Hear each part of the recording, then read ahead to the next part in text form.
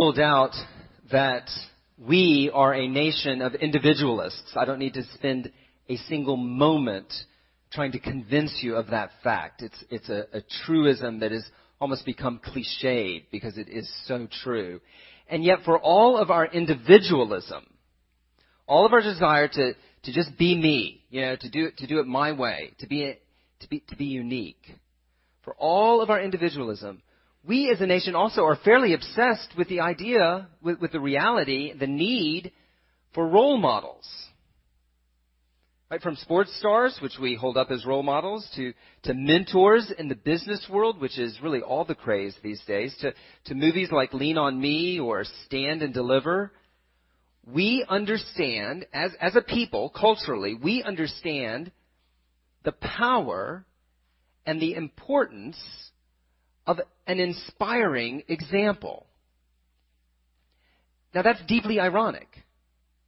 I mean, the irony is not just the oxymoron of individualists that want role models. Okay, think about that for a minute. Individualists who need role models. It's not just that. It's that the point of a role model is their ability to personify qualities that are not idiosyncratic, but rather qualities that are universally desirable.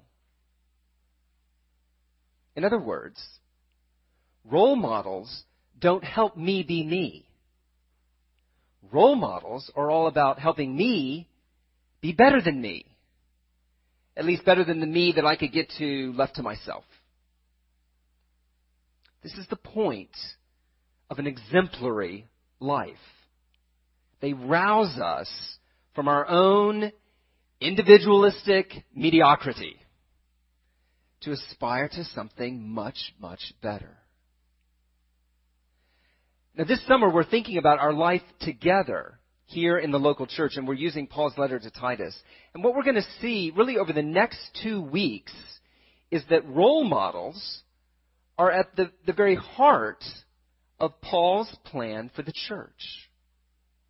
Because it's the power of exemplary lives, according to Paul, that will both defend and commend the truth of the gospel.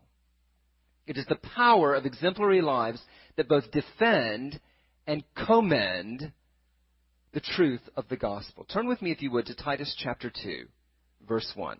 Titus chapter 2, verse 1.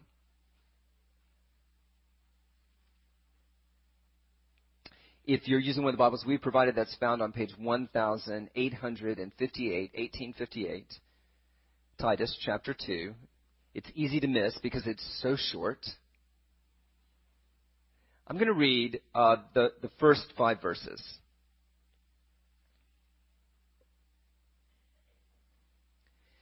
You must teach what is in accord with sound doctrine.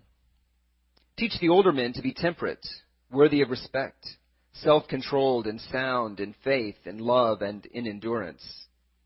Likewise, teach the older women to be reverent in the way they live, not to be slanderers or addicted to much wine, but to teach what is good. Then they can train the younger women to love their husbands and children, to be self-controlled and pure, to be busy at home, to be kind, and to be subject to their husbands, so that no one will malign the word of God. That's it. Those are the 5 verses we're going to look at this morning. Now, what I wish we could do is take time to just read the whole chapter, because chapter 2 the entire chapter stands as a single unit of thought. It begins there in verse 1 with Paul instructing Titus to teach what is in accord with sound doctrine. Flip to the end of the chapter, verse 15. He rounds it off. These then are the things you should teach. Encourage and rebuke with all authority. Do not let anyone despise you. In the very middle of the chapter, he tells Titus in verse 7, you can look at verse 7, in everything set them an example by doing what is good. I think that verse 7, in some ways, really captures the point of the entire chapter. All of Titus 2, if I could sum up Titus 2, it would be simply this: sound doctrine should produce exemplary lives. Sound doctrine should produce exemplary lives. Lives worthy of being imitated. Now, as the chapter proceeds, Paul's going to work that idea out in two different directions. He's going to work it out internally. What does this mean for our life together in the church? And then he's also going to work it out externally. What does this mean for our witness to the world? Why should non-Christians care about this? Now, our verses this morning are focusing on the internal applications for our life together as a community. So if I could sum up just those 5 verses, if I've given you kind of the point of the whole chapter, now I want to sum up the point of just these 5 verses that we're looking at this morning. I would put it into a sentence, and it's kind of long, so I'm going to repeat it. But here's the point of verses 1 to 5. Our lives should correspond to the gospel so that we can encourage one another and then together protect the reputation of God's word. I'm going to say it again. Our lives should correspond to the gospel so that we can encourage one another and then together protect the reputation of God's word. What I want to do is unpack that sentence by unpacking these 5 verses for you. All right, so first, our lives should correspond to the gospel. Now, just to prepare you as listeners, almost the entire sermon is in this first point. It's got 4 subpoints, roughly. So don't give up. We're going to be in this first point for a while. But it's going to break up real nicely for you. You're going to be able to follow. And then don't despair. Because when we get to point 2 and point 3, I'm not going to spend nearly as much time. All right? So just settle in for point 1 now. I've warned you. Our lives should correspond to the gospel. This is the basic point of verse 1. You must teach what is in accord with sound doctrine. He is to teach what is in accord, that is, what is fitting, what is appropriate to gospel truth. We've seen already in chapter 1 that sound doctrine is the gospel. And as we read through all of these following verses, even beyond verse 5, into what really next week's sermon, what we're going to see is that Paul doesn't have in mind other doctrines. When he says you need to teach what is in accord with sound doctrine, he's not saying you need to teach some other doctrines that are in accord with sound doctrine. No, when we walk through the rest of these verses, what we see is what he has in mind is the way we live. You need to teach people how to live in accord with sound doctrine. Now, he breaks it up into various demographic groups. He's going to talk to older men. He's going to talk to older women. He's going to talk to younger women. And as we'll see next week, he's going to talk to younger men and to slaves. Now, there are some unique instructions for each group, but there's also a lot of overlap. Bottom line, regardless of which demographic group you fit into, our lives should correspond to the truth of the gospel. Now, that right away has an implication for us. Doctrine, sound teaching, the truth of the gospel, theology. It cannot merely be a set of internal beliefs or intellectual positions that we hold. Because Christianity is far more than a set of personal hopes or historical facts. Christianity, sound doctrine, actually, it has to do with capital T truth claims that we actually trust in. So let me illustrate the difference here, right? There's a big difference between saying, I believe the Spurs are going to win the NBA championship next year. I believe it. That's a personal hope of mine, right? That's just a personal hope. I mean, I believe it. I'm hoping in it. I love the Spurs. Didn't happen this year. Next year. All right? Personal hope. But that's a different kind of statement than me saying, I believe that Charlie Hales is mayor of Portland. That's a fact. I can like the fact. I can dislike the fact. But it's just a fact. And then an entirely different kind of statement. I believe that this platform right here is going to hold my weight and keep me from falling down into the basement. Right? Now, that's a very different kind of belief, as I just demonstrated. I hoped it was true. I have good reason to believe that it was true based on the facts of what I know about, construction and the materials used to make this platform. But what really sets that statement apart from the other kinds of statements was, I am clearly, even at this moment, putting my trust in it. I am depending on this platform to keep me here rather than in the basement. All right? The gospel is a set of facts. But those facts are not mere facts. The gospel are facts that claim our active trust and therefore necessarily must change our lives, the way that we live.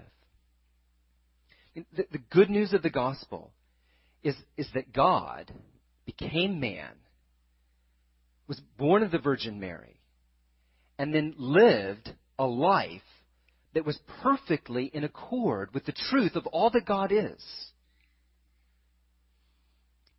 Jesus Christ lived a life that, actually, as we read through Titus 2, 1 to 5, I mean, this would have, except for about, loving your husband bit, I mean, all of this would have described him. He lived a perfect life in accord with the truth of who God is. But what's good about that is that he didn't do it for himself. What's good about that is that he did it for us. He took that life and then offered it as a sacrifice on the cross for people like you and me who have not led lives in accord with the truth of who God is. We've gone off and led very different kinds of lives. We've led lives that actually don't look very much like these 5 verses. And because of that, we have each of us earned God's displeasure, God's wrath. But Jesus Christ took his perfect life and he offered it on the cross as a substitute for people like us. And to prove that God accepted that substitute, after Jesus died on the cross, after he was buried, 3 days later, God raised him from the dead. God raised him from the dead because sin and death had no claim on him. There was no reason Jesus should have died. Jesus simply voluntarily died so that he could take our place, so that he could love us in this way as our Savior. And having done this for us, for everyone who puts their trust in him the same way that I'm putting my trust in this platform, not just believing it as a fact, but actually beginning to depend upon it, to bank on it, to begin to live your life in light of its truth. For all of those people, Jesus promises that we'll be forgiven, that we'll be adopted into God's family, that we will spend an eternity in heaven with God the Father. That's good news. But it is good news for people who actually trust in it, who actually depend upon it. It's not very good news for people who maybe think about Jesus the same way I think about Charlie Hales as mayor. Yeah, it's true, doesn't impact my life very much. No, this is good news for people who trust in the truth. So if you're here this morning and you're not a Christian, I would love to talk to you more. I've just explained it very quickly and very briefly, but I would love to talk to you more about what it would look like for you to explore the truth of the facts that I just laid out and then to actually trust in them, to turn away from all the other things that you've been trusting in and instead to trust in Jesus. I'm going to be standing at the door at the back. My phone number is on the back of the bulletin. Whatever way that you'd like to reach me, I would love to talk to you about this. But of course, you don't have to talk to me. You could talk to the person that you came with. Or you could talk to no one, and you could just start talking to God right now. And you could begin to ask him to show you, what does it mean to trust in him and to help you to repent of your former way of life and to begin to follow him today. Now, I said that to people who know that they are not Christians. But if you're here this morning and you think of yourself as a Christian, you say you believe in the gospel, but your life doesn't reflect that belief, I want to encourage you to reconsider who you are. I want you to go back and ask yourself, what is it that you really believe? Because really believing the gospel changes your life.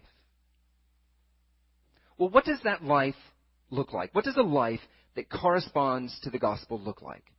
Well, in a nutshell, if I could kind of summarize all of the words that are in those 5 verses, all the different characters that Paul highlights, in a nutshell, it is a respectable life.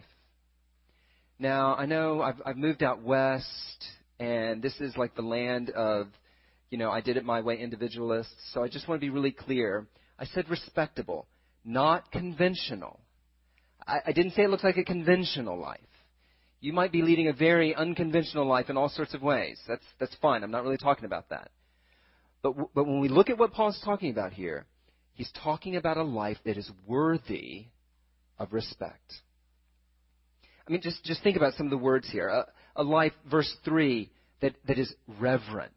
The idea there is that person is living a life that fits a holy person. A life that is dignified. That's really the idea that's behind worthy of respect.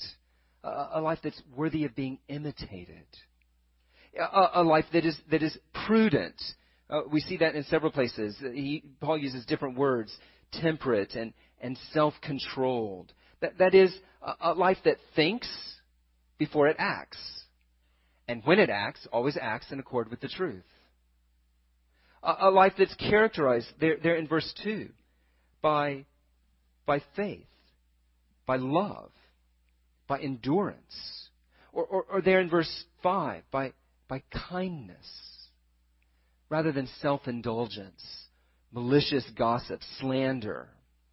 In other words, a life that is very much concerned for others, rather than a life that is all about itself. When you put it all together, this is a respectable life, a life that others have no reason to speak against. That's what the gospel should be producing in us.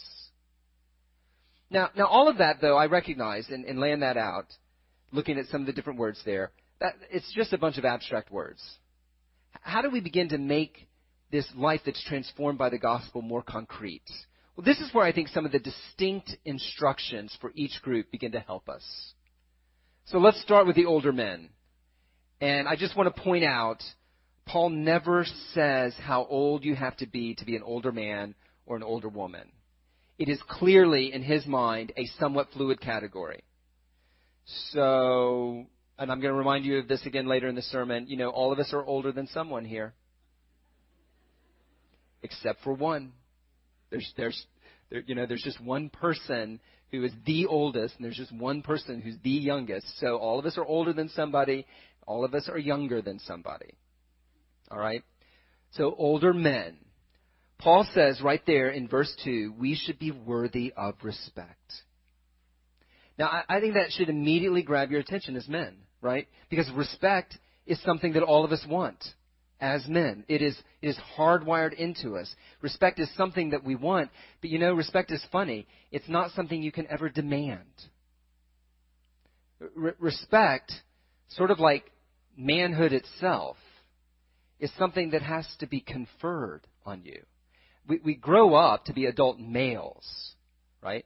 But to be considered a man, other men have to confer that upon you. It's kind of the same with respect, right?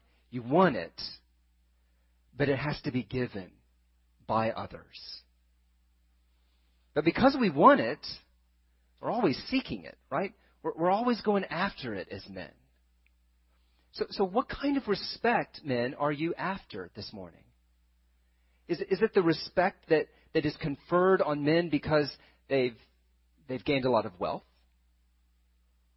Is it fundamentally the respect that's conferred on men because they've been very successful in their careers? Is it the respect that's conferred on men because of their physical prowess? You're really athletic, you're strong, you're fit.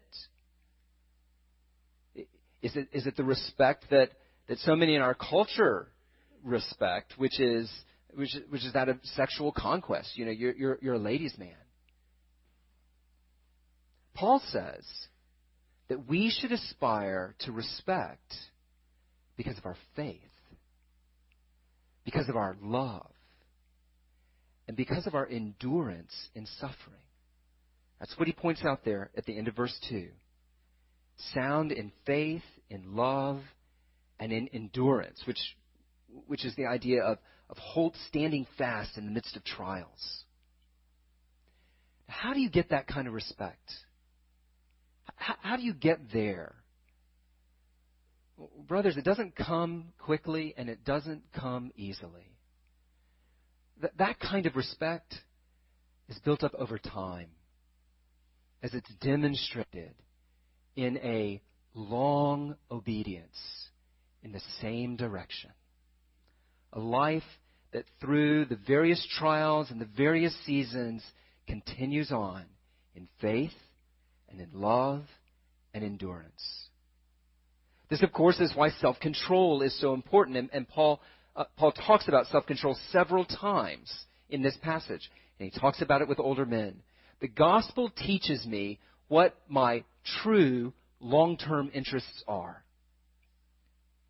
The gospel reminds me that my long-term interests are not in the present-day circumstances of this life, but that my long-term interests have everything to do with God. And so self-control, or another way of talking about it, prudence, is produced by the gospel. Because prudence is essentially the art of making decisions in light of eternity. Making decisions with wisdom. I think as older men, it is very, very easy to begin to get kind of crabby and crotchety and unhappy with everything and critical of all the change. Honestly, a little envious as we get older of youth. A little frustrated that life is just now passing us by faster and faster than we can go. Paul gives us a very different vision.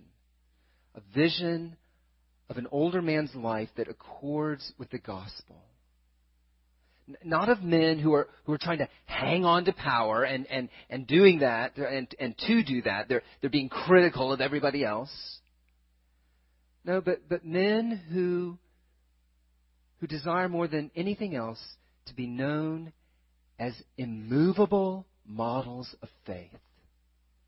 Steadfast models of faith for the younger men who are moving really fast and who are beginning to take the reins of power from us. That's the image that Paul gives. And the gospel does this for us because the gospel reminds me as a man that it's not about my control of things here and now, but it's about my long-term interests, my faith, my hope, my endurance, because I'm heading to heaven.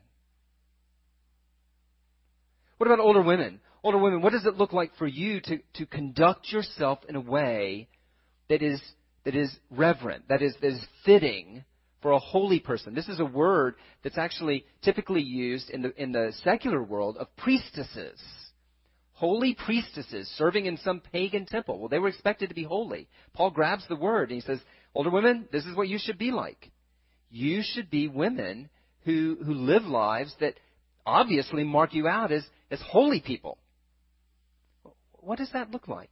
I think it's interesting that for the older women, Paul particularly warns against slander. Don't be slanderers. That is, malicious gossips. The word that he uses right there that our NIVs translate as slanderers is actually devils. Older women, don't be devils. Why does he do that? Well, we say devil, but the word actually means slanderer. And this is what Satan does. This is what the devil does. He is the accuser of the brethren. We see this throughout Scripture. He stands before God and he stands before our own consciences, and he is constantly seeking to tear down our character and our reputation to ourselves and to the Lord. This is what all slanderers do.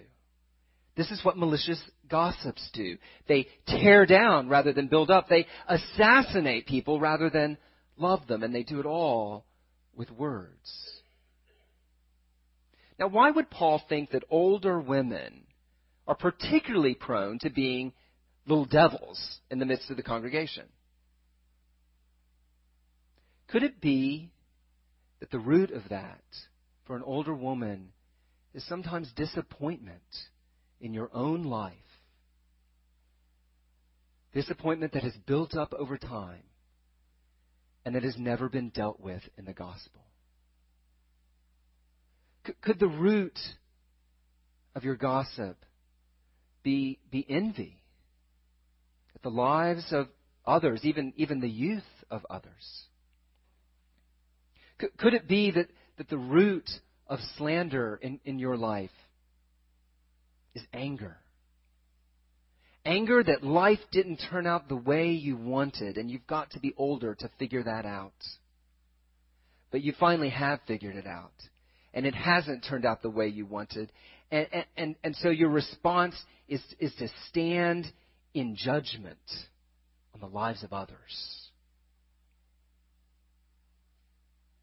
You know, the gospel reminds us that all of us are saved by grace, every single last one of us. All of us have received mercy from Jesus Christ, which we didn't deserve. That truth, when it's understood, when it's believed, when it's taken down into the heart, that truth that we all need mercy, that we're all saved by grace, should change slanderers into those who teach, who literally speak now what is good, rather than speaking what is evil of others.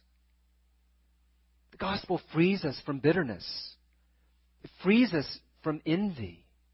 It frees us from anger at ourselves and the way our lives have turned out.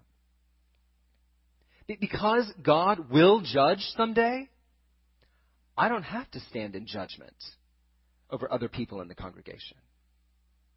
And because God is sovereign and good and He's proved it at the cross, then I can trust God that He gave me the life He gave me, with all of its disappointments, with all of its trials. I can trust Him that He gave me that life for my good. And then I can turn and teach others likewise. The gospel transforms older women from little devils, right, to those who speak what is good and build others up. Both older men and older women are told to be sober, temperate, not enslaved to much wine. Now, I found that curious because in our culture, we think of drunkenness typically as a young person's problem, right? So, but Paul actually specifically associates it with older men and women. Now, perhaps that was a particular problem among the aged in his day before the invention of painkillers, right? I can imagine that. But I think perhaps there is more to it than that. You don't have to be that old. I mean, by the time middle age rolls around, there is more than enough emotional pain in our lives that some of us are going to be tempted to begin to drown that pain in a bottle. And if we're not using a bottle, well, there are a lot of other painkillers that come easy to hand. Entertainment, shopping, food, work, the grandchildren, vacations, trips. The list goes on and on. You don't have to reach for alcohol or for illegal drugs to find something to drown your pain in. Now, none of those things that I just listed are bad things in and of themselves. But when we begin to turn to those sorts of things to assuage our disappointments and our pain, when we become drunk on anything other than God, then we turn that thing into an idol. But friends, that's not a life that's in accord with the gospel. That's not a life that the gospel produces, because the gospel teaches us that God alone is big enough for our sorrows. We were made in the image of God. We were made for so much more than this. It's why it hurts so bad.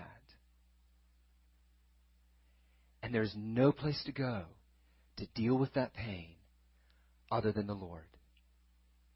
Friends, everything else just gets us drunk. Everything else just distracts us. Everything else just numbs and deadens. But in the gospel, God reminds us that He is with us in our pain. He meets us there in our pain. And then He reminds us that pain is not the final word on our lives.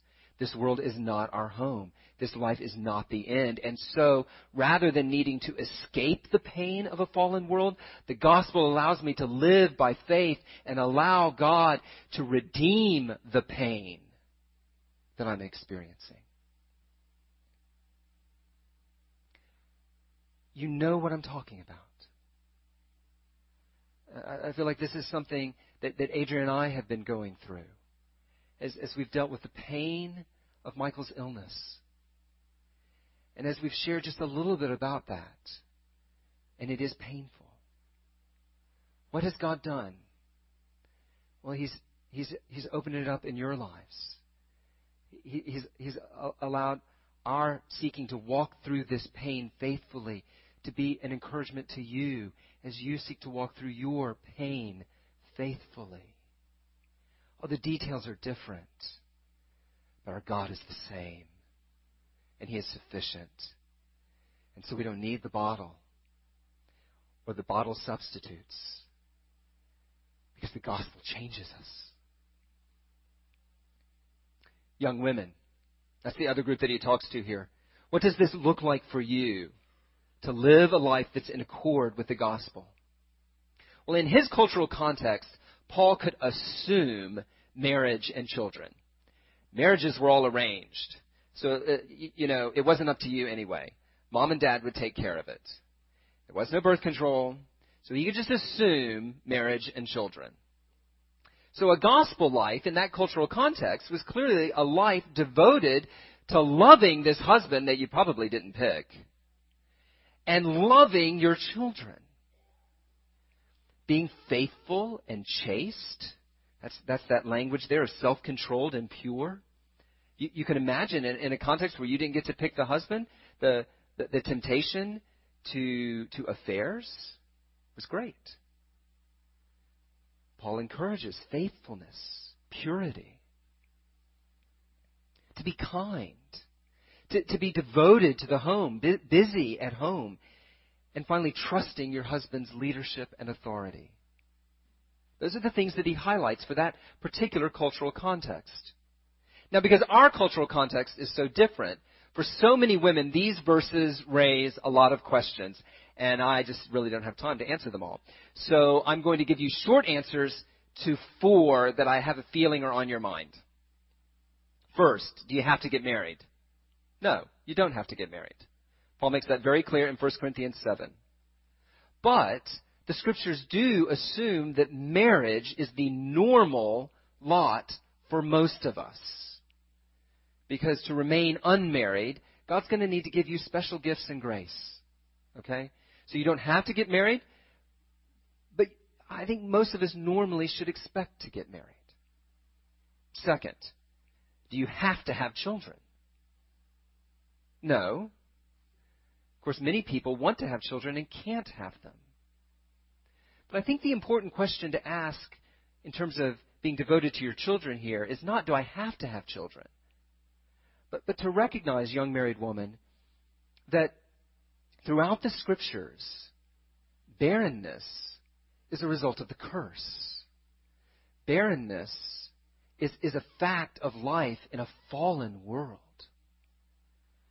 So if you're able to have children, my question for you would be, why would you want to shape your life according to the curse rather than according to God's blessing? Third question. Do you have to be a homemaker? You know, he says busy at home there. Do you have to be a homemaker? No, you don't. When we look at the breadth of Scripture's teaching on the economic labor of women, we realize it's pretty complex. They're working inside the home. They're working outside the home. They're working for money. Sometimes they're working not for money. It's a pretty complex picture that the Bible paints. But what the Bible is also extremely clear on is whether you work outside the home or solely inside the home. The Bible understands that as a wife and as a mother, you have particular and unique responsibilities in the home. And you need to devote yourselves to them. And if a career gets in the way of those duties to husband and children, if a career prevents you from being able to love your husband and children as you ought, then despite what our culture says, the career needs to take a back seat. There's a lot more that I could say about that one. Feel free to follow up with me at the door. Fourth question. Do you have to obey your husband? Yes, but with an asterisk. All right? So yes, God has established an authority structure in the home, just as He's established an authority structure in the church, just as He's established authority in civil society. We could go to Genesis chapter 2 or Ephesians chapter 5, where both of those ideas get worked out at much greater length. But a couple of things that we need to keep in mind, because this is difficult for many women today. First, the presence of authority and submission to that authority is not the absence of dignity and equality. I consider myself every bit the equal of President Obama. But there's no question he has authority that I don't have, and I have to submit to that authority. My submitting to it and him having it doesn't in any way touch on his dignity or mine, or my equality with him. So it is in the Trinity itself. Jesus Christ is equal in every respect to the Father. He is very God of very God. We've confessed this in our church services. And yet Jesus Christ, who is God, submits himself to the will of the Father. There is an authority structure inside the Trinity that in no way touches on the dignity or the equality of Jesus Christ. So it is in the home. God has established an authority structure. Husbands have been called to lead, and wives have been called to follow that leadership, to submit to it. But here's the asterisk. Nowhere in Scripture does it ever say that husbands are allowed to demand their wives' submission. It's always something that is voluntarily given. So, young married men, your job is to be precisely the kind of guy that your wife really wants to follow and submit to. Your job is to be the kind of man that will cause your wife to begin to feel like independence would be a burden. And submission is a real joy and freedom. Young wives, your calling is to voluntarily give that submission, to trust and follow your husband, even as Jesus Christ trust and followed his Father. But then the rest of the asterisk is this: never, ever to the disobedience of God. Young women, your ultimate loyalty is to God. And if submitting to your husband means disobeying God, then you obey God and you disobey your husband. All right, those are my 4 quick answers to 4 really kind of big questions. Feel free to follow up with me. What I really want to focus on, though, is that little phrase, be kind. Be kind. It goes along with love. There's no one, I'm sure, young married women, there is no one you love more than your husband and your children if you have them. But isn't it the truth that there's no one who can hurt you more than your husband? And there's no one who can get under your skin quite like your own children? To be kind to people like that, to be kind to someone who has hurt you more than anybody else in the world, to be kind to little people who get under your skin seemingly on purpose and with great frequency, I think that speaks worlds about what it means to live a life that's in accord with the gospel. Because the gospel teaches us that God has been kind to us. And our sin against God has been far more of an offense to Him than we can even imagine. And I don't even want to begin to speak about how annoying we must seem to Him at times, right? But He is always kind to us, even and especially when we don't deserve it. A life that understands that, a life that understands I have received kindness when I didn't deserve it, is a life that's changed. A life that fits the gospel now doesn't need to retaliate against the person who's hurt me. Doesn't need to become impatient of the people that are annoying me. But is now free to extend kindness to those who do not deserve it. Because I, who do not deserve it, have also received kindness. This is what the gospel does. Is there anything here for young women who aren't married? Yes, lots. Love of others, self-control, purity, kindness, industry. These aren't things you learn once you get married. No, it starts now, young unmarried women. If it doesn't start now, it won't be there later when you need it. And again, as if you're wondering, well, where am I on this line? Am I younger or older? The answer is surely yes. And so this applies to you, okay? Young men, you're mainly next week, but you're going to be an older man someday. So everything that I said to older men should be something that you're aspiring to and working toward now. If we truly believe that the gospel is true, it should change our lives. Our lives should correspond to the gospel. So that second, and we're going to move much faster now, second, we can encourage others. Verse 4. Then they can train the younger women. Then they can train the younger women. That word then is really better translated so that. A better way to read that whole part of the sentence would be, likewise, teach the older women to be reverent in the way they live, not to be slanderers or addicted to much wine, but to teach what is good so that they can train the younger women. The purpose of our godly, respectable, gospel-corresponding lives is not so that we can feel good about ourselves. The purpose of having lives that correspond to the gospel is so that we can encourage other people to have lives that correspond to the gospel as well. Paul makes this explicit in the relationship between older women and younger women. It is implicit in the relationship between older men and younger men, and he makes it explicit when he talks to Titus himself. Titus, you should set them an example. Now that word train there, then so that they can train the younger women. Don't think like a training course that you took at work to give you some sort of skill. The word train there is actually a verb that's related to a noun that's shown up several times in our passage already, and that's the noun self-control.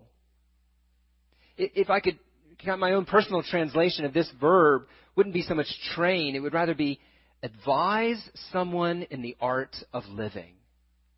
It's to advise or encourage someone in wisdom. And what that tells us is that the training that the older are to do for the younger isn't something in some esoteric topic that you're going to have to go to school on or get some big fat book and read up on so you can teach somebody else about it. No, what that verb is telling us is that the training that we're doing, the training that we're giving others, is in stuff that we already know.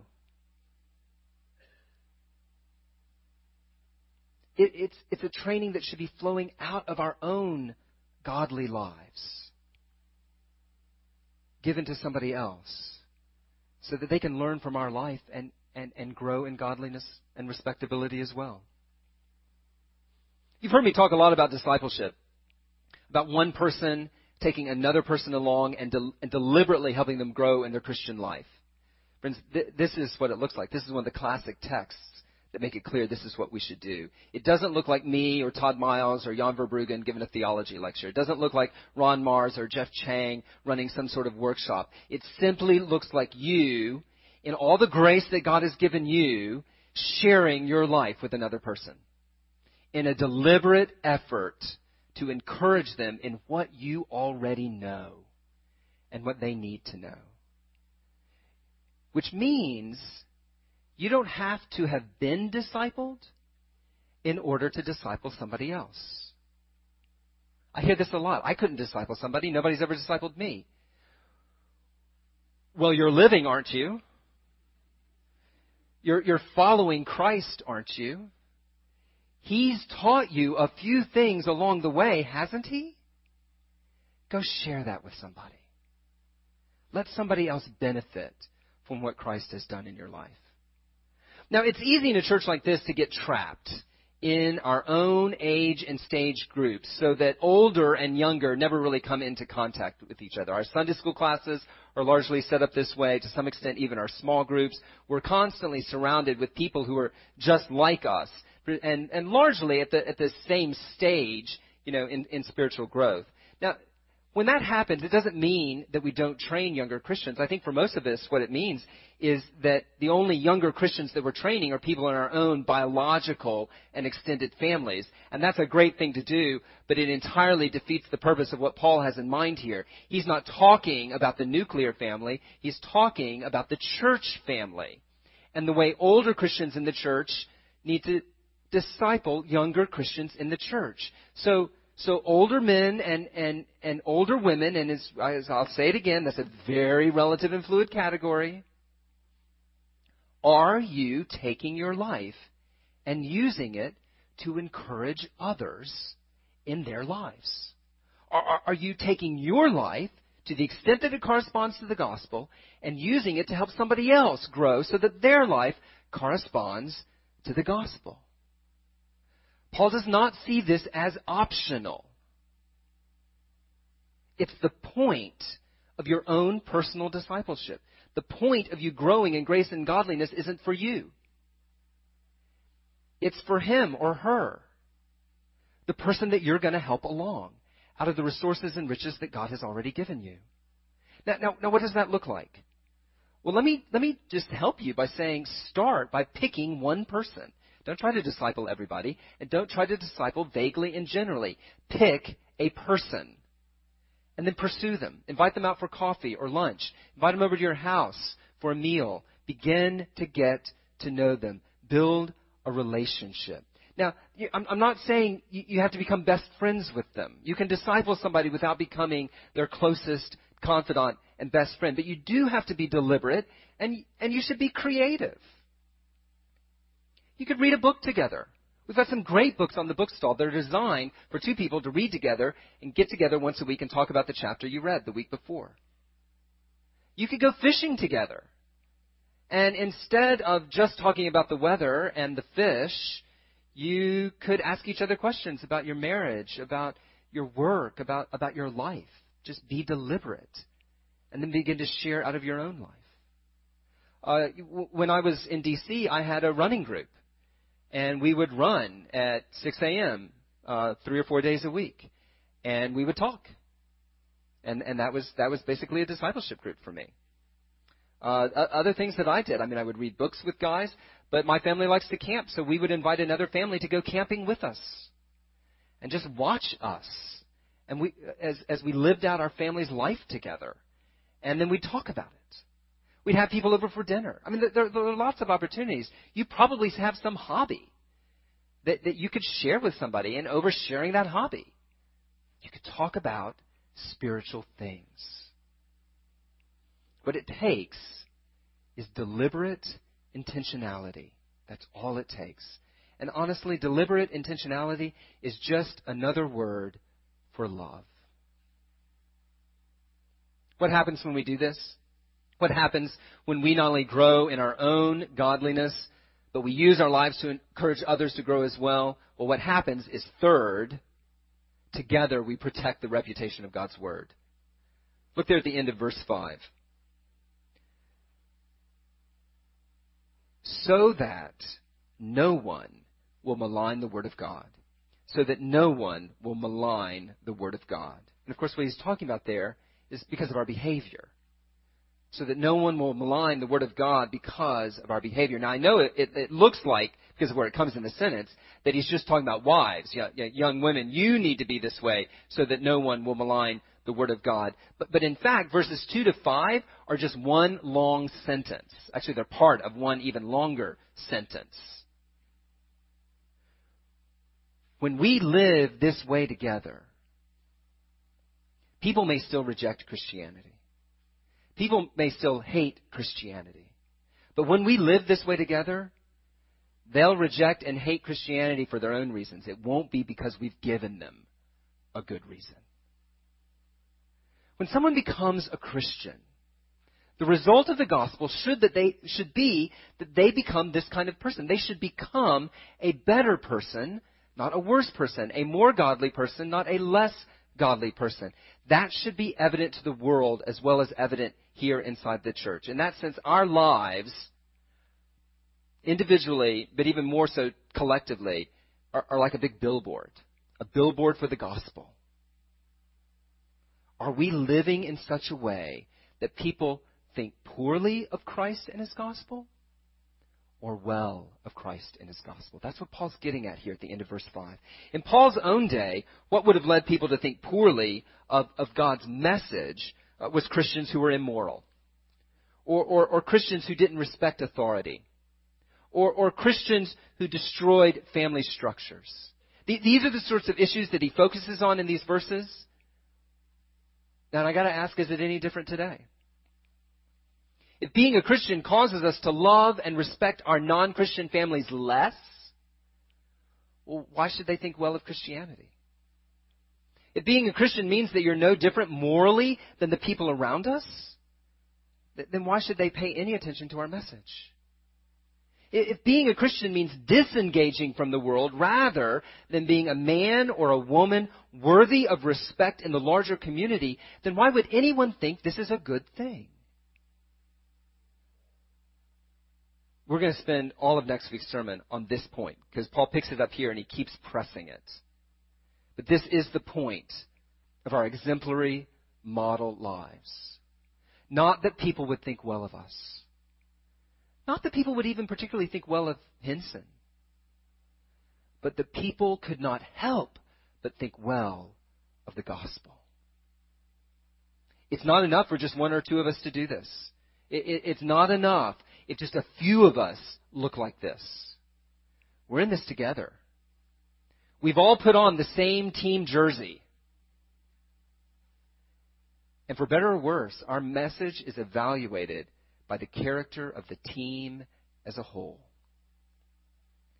Therefore, brothers and sisters here at Henson, let's give ourselves to this. Let's give ourselves to one another in love, encouraging each other to live exemplary lives that are transformed by the gospel so that the world cannot help but take notice. Let's pray.